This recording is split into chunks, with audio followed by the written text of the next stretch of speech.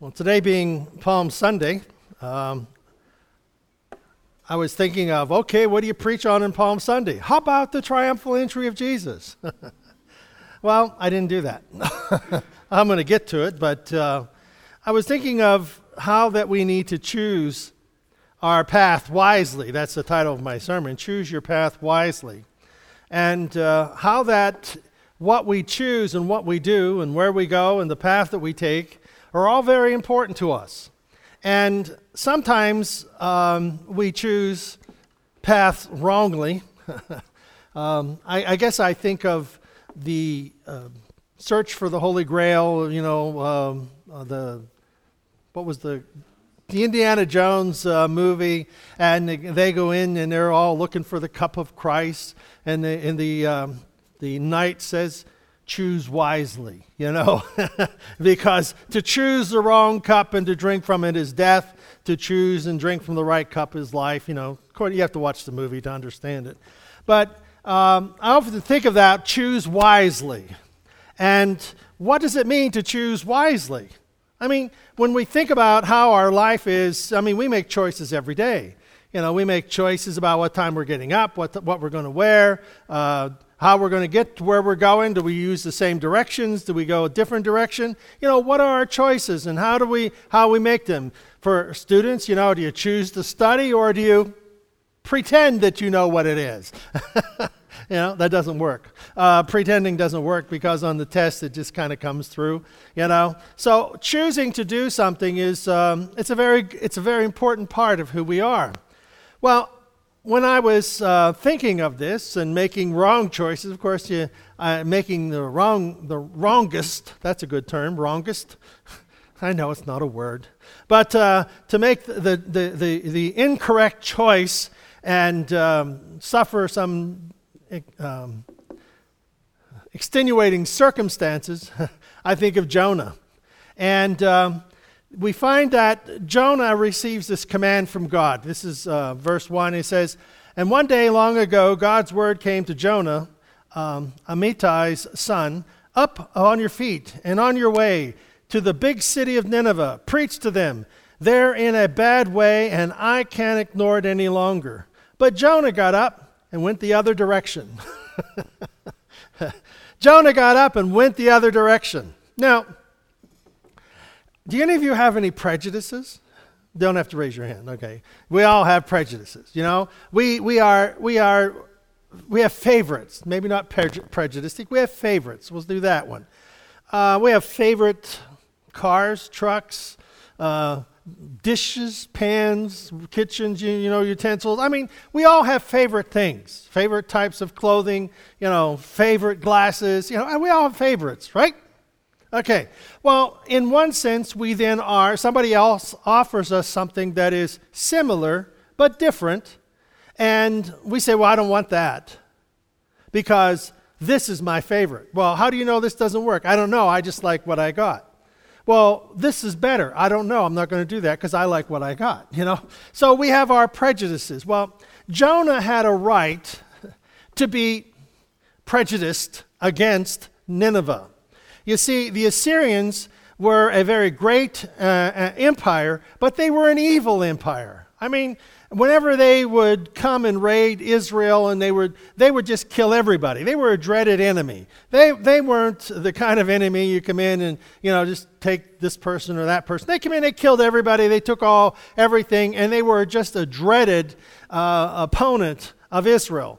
And so they didn't do this once in a while. They did it all the time. There would be these bands of marauders that would go and raid Israel. And Jonah, when he hears this, this command from God that go to Nineveh because they're in a bad way. Jonah's thinking, yes, they're in a bad way. And he says, then God says, go there. And Jonah says, no, I'm not going.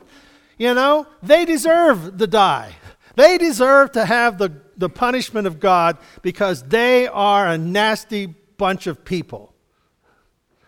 Anybody ever feel that way about certain individuals? They're just nasty. They deserve to die.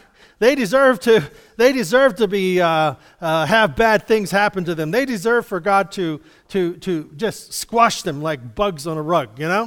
Well, Jonah was kind of this way. He saw what was going on with Nineveh and saw how that they were just a notoriously evil country, and Jonah disagreed with God. Do you ever have a disagreement with God? God says go and you say no. And God says, you really mean that? He said, no, I don't mean that. It calls us into account on it. But sometimes our no's are because we're frightened. God may really do what he said. What if God answered every prayer that we pray exactly as we prayed it? We'd be in trouble. We'd be in trouble.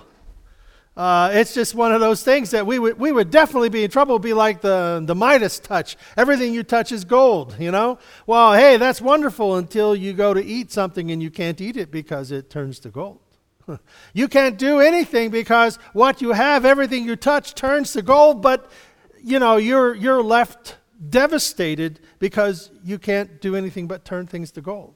And sometimes we pray for things. Well, God, if we just do this, you just get me out of this traffic jam. You get me out of this slow driver and all those things. How do we know God's not preventing us from an accident? How do we know that God isn't intervening and we're telling God, get this person out of my way? And God is saying, no, I put them there for a reason. Slow down. Did you ever, the other day, whenever we were coming home yesterday from Harrisburg, and going out and coming through Bedford there, on the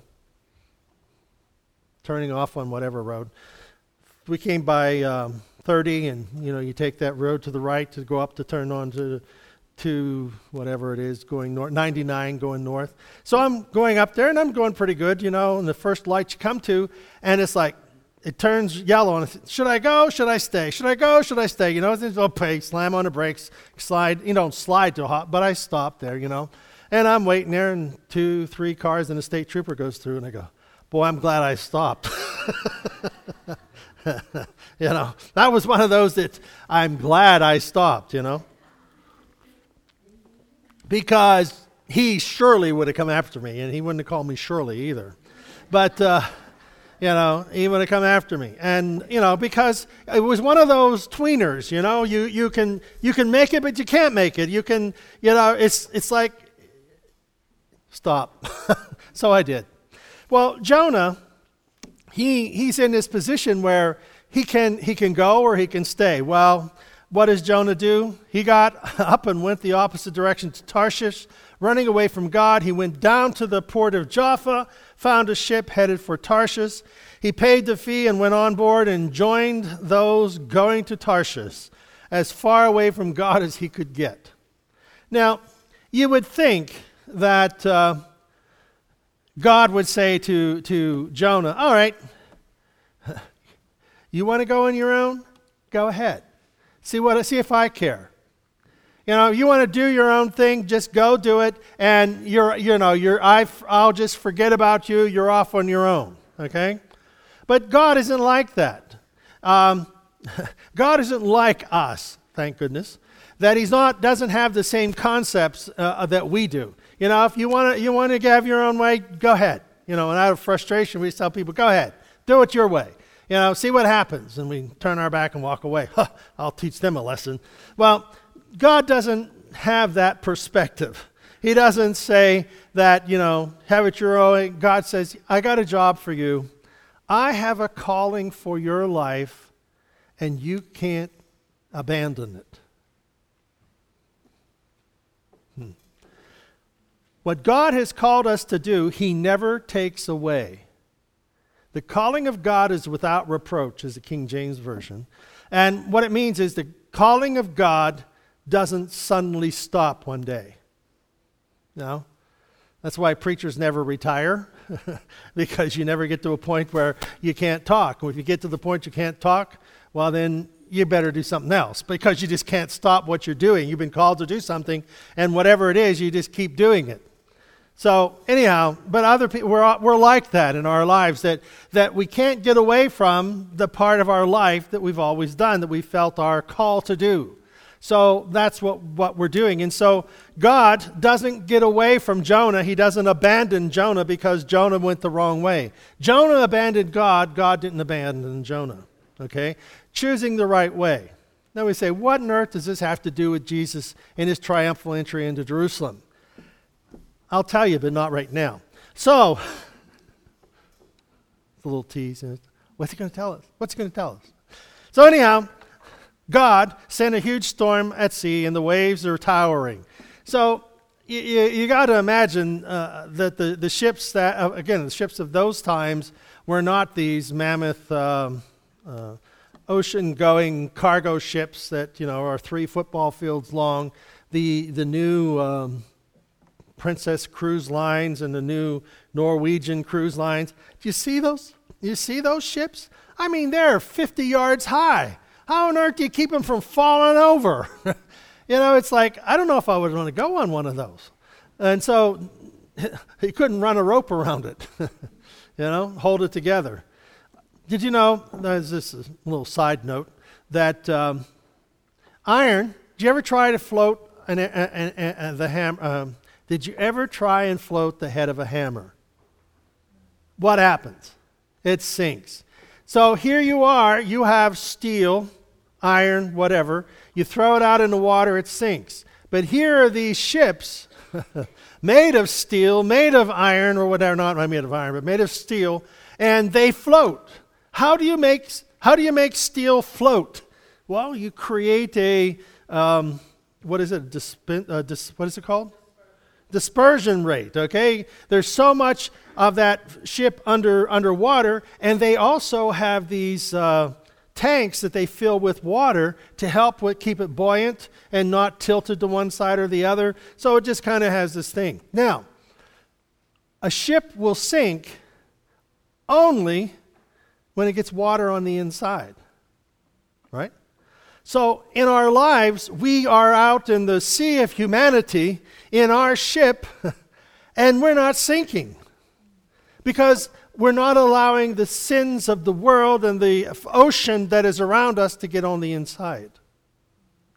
So whenever we keep our problems on the outside and we keep our faith on the inside and we keep living our life for God, and God is directing our path, and the steps of a righteous person are ordered by the Lord, and we're not running from God, we're trying to fulfill God's plan. So here we are in this ocean-going vessel that we're out on the sea of humanity and the sea of sin and whatever, but it doesn't affect us. Why? Because it's on the outside.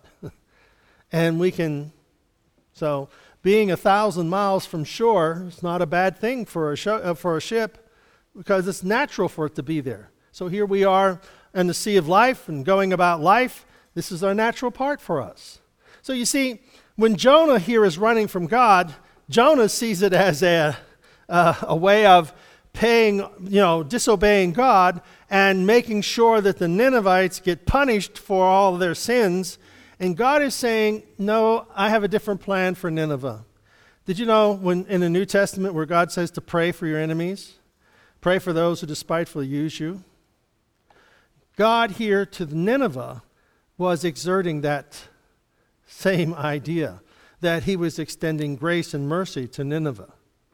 Now, Nineveh was a great city. It's a 3 days journey. So what it means is it took 3 days to walk from one side to the other.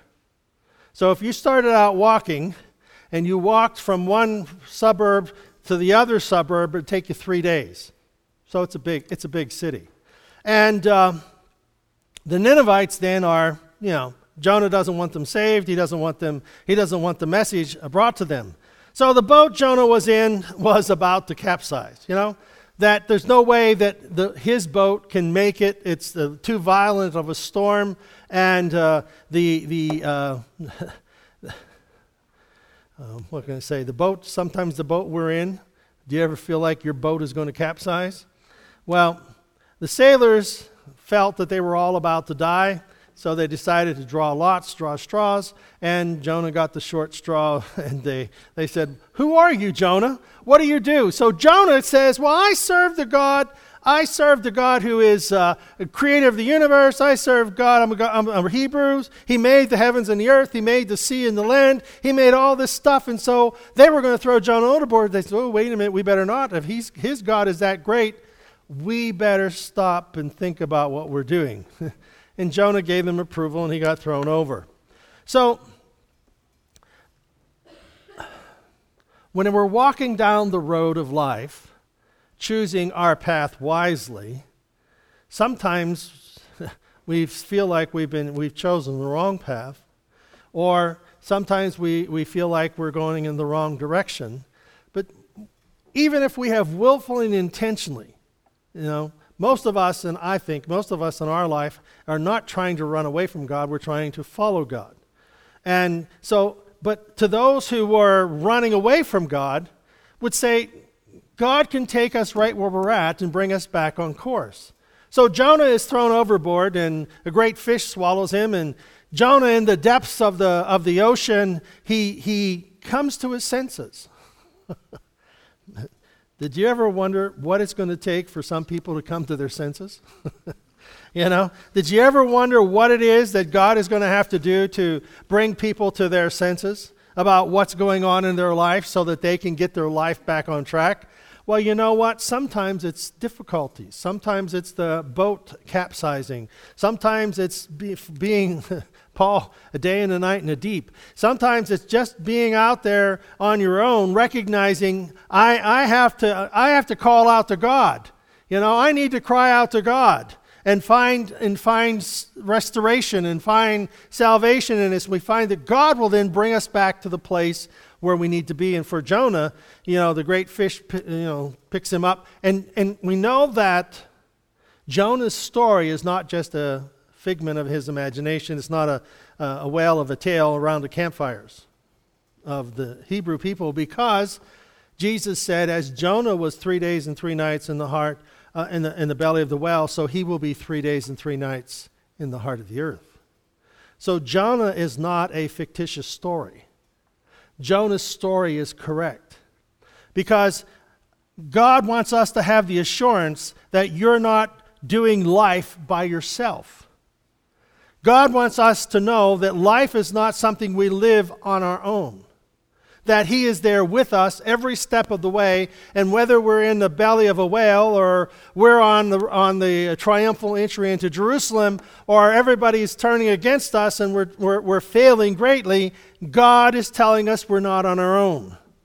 Now, we may not understand why things happen. We may not be able to say why this happens to certain people and all that. We don't know those things. Only eternity will have that understanding and that answer. So I am responsible to have faith. I am responsible to believe God that I am His child, and He has promised that He would work all things together for a divine good. Well, I see no good in this. Doesn't matter. God does. Well, how can God possibly see good in this? I don't know. But He does. How could God possibly see any good in the triumphal entry of Jesus into Jerusalem, and within another week, everybody's going to be against Him and have Him crucified? How could that be good? Is going according to plan. You see, we're not trying to sink our ship. We're trying to allow God to give us the wisdom and the understanding to sail our ship. Well, we'll talk about that. It is good that Jesus has died, but not, and we see that that's the question. See, how could it be good? In our own thinking, in our own reasoning, what good does it have? What good does it have in our thinking? So we know, we see the whole story. We see the resurrection. We see the Jesus crucified, resurrected. We see the whole picture. But at the time, the disciples didn't get it. They didn't see it. They didn't understand it. So they began to question. And in our own lives, like Jonah, sometimes we're running from God. But not, I don't see us doing that. But know this, if people are running from God, God has a way to bring them back. So The path of the righteous is level. This is in Isaiah 26. The path of the righteous is level. You, the upright one, make the way of the righteous smooth. You see, this was important to the people at that time frame, because when the king came through an area, he would have his slaves and the servants go out, and they would take down the mountains and fill up the valleys and make the road smooth because the king's coming. Well, the path of the righteous is level, meaning that God gives us kind of a level approach to what life is. You know, we have our ups and downs, but God is saying that we have this consistency in our life, which is God is with me. God will never leave me. He will never abandon me. He will never leave me to my someplace where He is not. He's always there. So on this level idea of I'm on a level playing field, God and I are a majority. That's the level playing field. It doesn't matter who's against us. It matters only that God is for us and we are for Him. So when we honor God and we honor His Word, we find that it pleases Him and He promises to make our way smooth. So here we are on our journey. And are we having a smooth, level playing field? You know, and just because we have emotional highs and lows doesn't mean we're not on a level playing field. You see, Jesus, in Matthew 21, the full story of what was sketched early by the prophets, so Jesus is referring here to, in Matthew 21, verse 5, tell Zion's daughter, look, your king is on his way, poised and ready, mounted on a donkey, on a colt, a foal of a pack animal. Jesus is coming to Jerusalem as it was foretold. A lady this morning, her daughter-in-law is to be having a baby any day now. And we were talking about how that each life is a gift from God. That we may come through our mother, but we originate with God. That He is the author of our life, and that He puts inside of us our giftings, and He puts inside of us the things that we need for this package deal that we're going to need to take us through our life.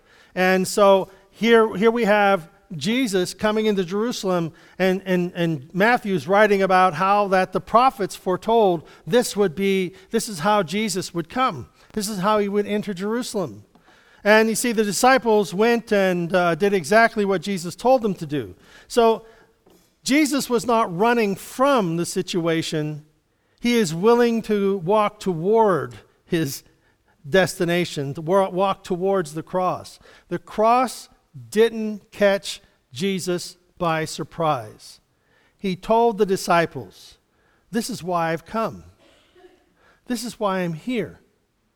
They didn't understand it, but He told them. It wasn't until later, after the resurrection, they began to put all this stuff together.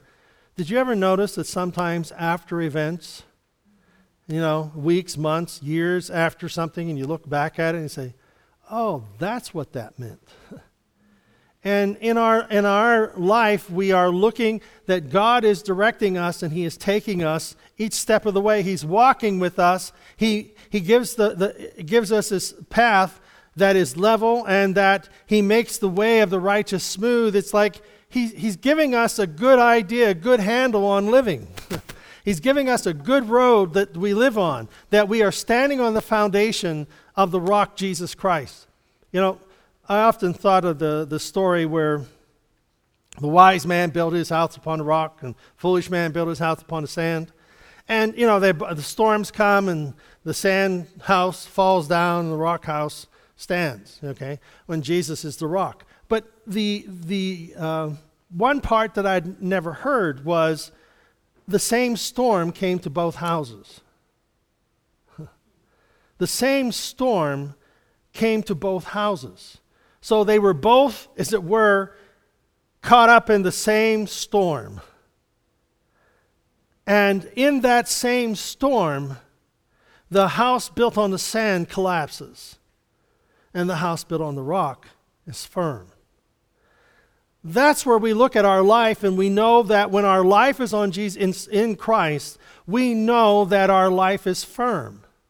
People can have the same situations happen in their life, and some people will be devastated and destroyed by it, and others will say, I don't understand it, but I trust Him. I know that God is with me, and their house, their faith stands firm.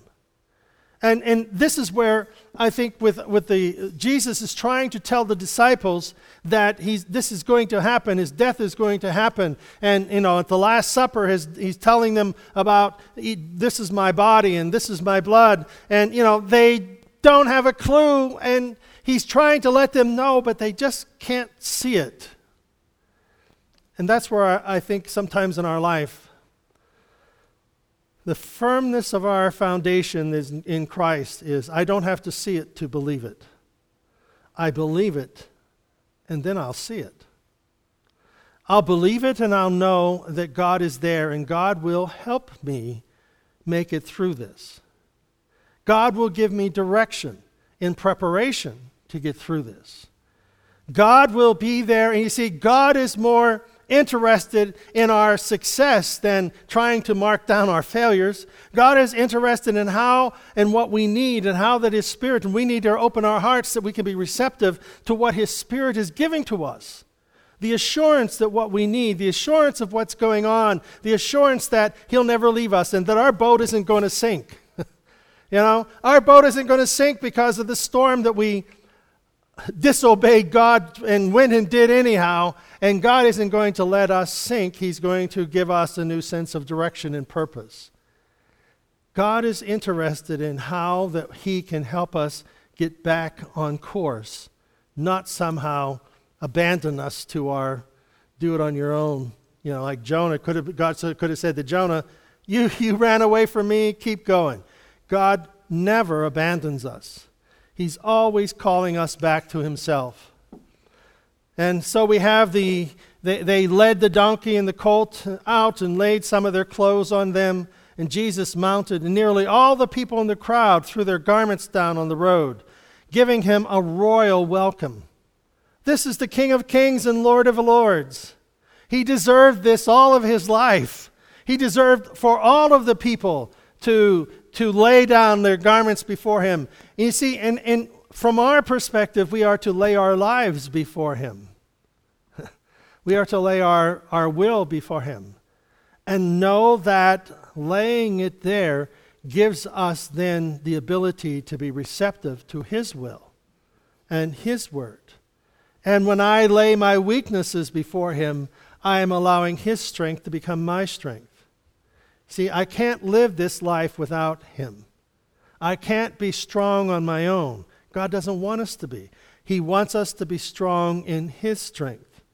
He wants His word to be, the word that is in the Scriptures, to become part of our word, our vocabulary.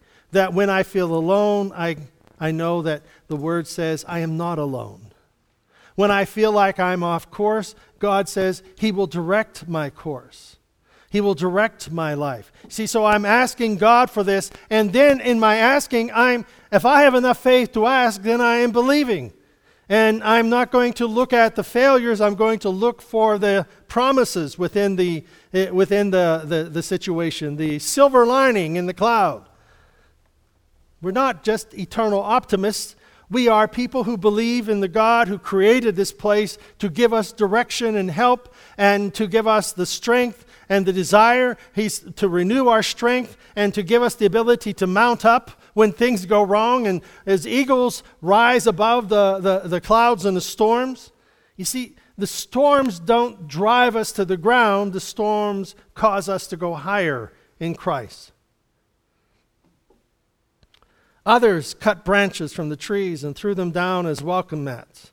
Crowds went ahead, and crowds followed, all of them calling out, Hosanna, David's son. Blessed is he who comes in God's name. The triumph of God entering into Jerusalem. When it appeared that His creation had finally come to the place to recognizing their Savior. But we know that those who were against Christ, they didn't prevail. Jesus surrendered. You don't take my life, I give it. You see, the evil did not win that victory. Jesus allowed them to because he, Jesus, had a greater purpose. And that purpose was our forgiveness and our salvation. He is the Lamb of God who takes away the sin of the world. By his stripes we are healed. By the blood of Jesus Christ, he cleanses us. He cleanses our lives. By the blood of Christ, we are renewed. You see, evil is not in charge. God is. So here is God saying to us that there is a triumph in our life. And it isn't necessarily the exuberance of people. It is the approval of God. The triumph of Jesus is kind of the opposite of Jonah. Jonah hated Nineveh. Jesus loved the lost. Jonah refused to bring forgiveness. Jesus rode willing to be the sacrifice. Jonah was angered that God would forgive. Jesus was, not my will, but thine be done. Jonah was bitter. Jesus was compassionate. Jonah, what did he do here? He repented. After he was sorry that these people came to forgiveness. Jonah was upset that these Ninevites repented of their sins. Jesus came that all could be saved. You see, Jonah is kind of what the opposite of, in our natural mind, our natural way of thinking, says, you know what? This isn't any good. This will never work. God isn't knowing what he's doing. These people need punished. But God in us says, forgive. God says, trust me.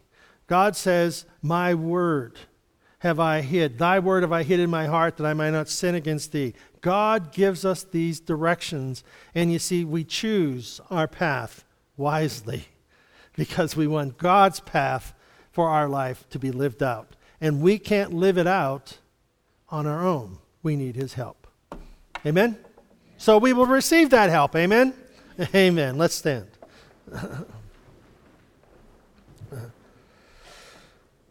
Jesus, we thank you that you have set the course. God, you have determined the path. God, you have empowered us to walk this path. And no matter which way we think we're going, Lord, you are there. God, we cannot run so far away from you that you are not there. And God, in our hearts, we listen in the storms and we listen in the difficulties to hear your voice calling us to come back. So, Lord, we thank you that it is not your will that anyone should perish. It is your will that we should all be in a place where we can receive your forgiveness and love. So thank you, Jesus, for forgiving us. Thank you, God, for giving us the strength that we need, the wisdom, the understanding, the trust that we can walk with you each day. Thank you, God, for this path that you have placed us on. In Jesus' name we pray.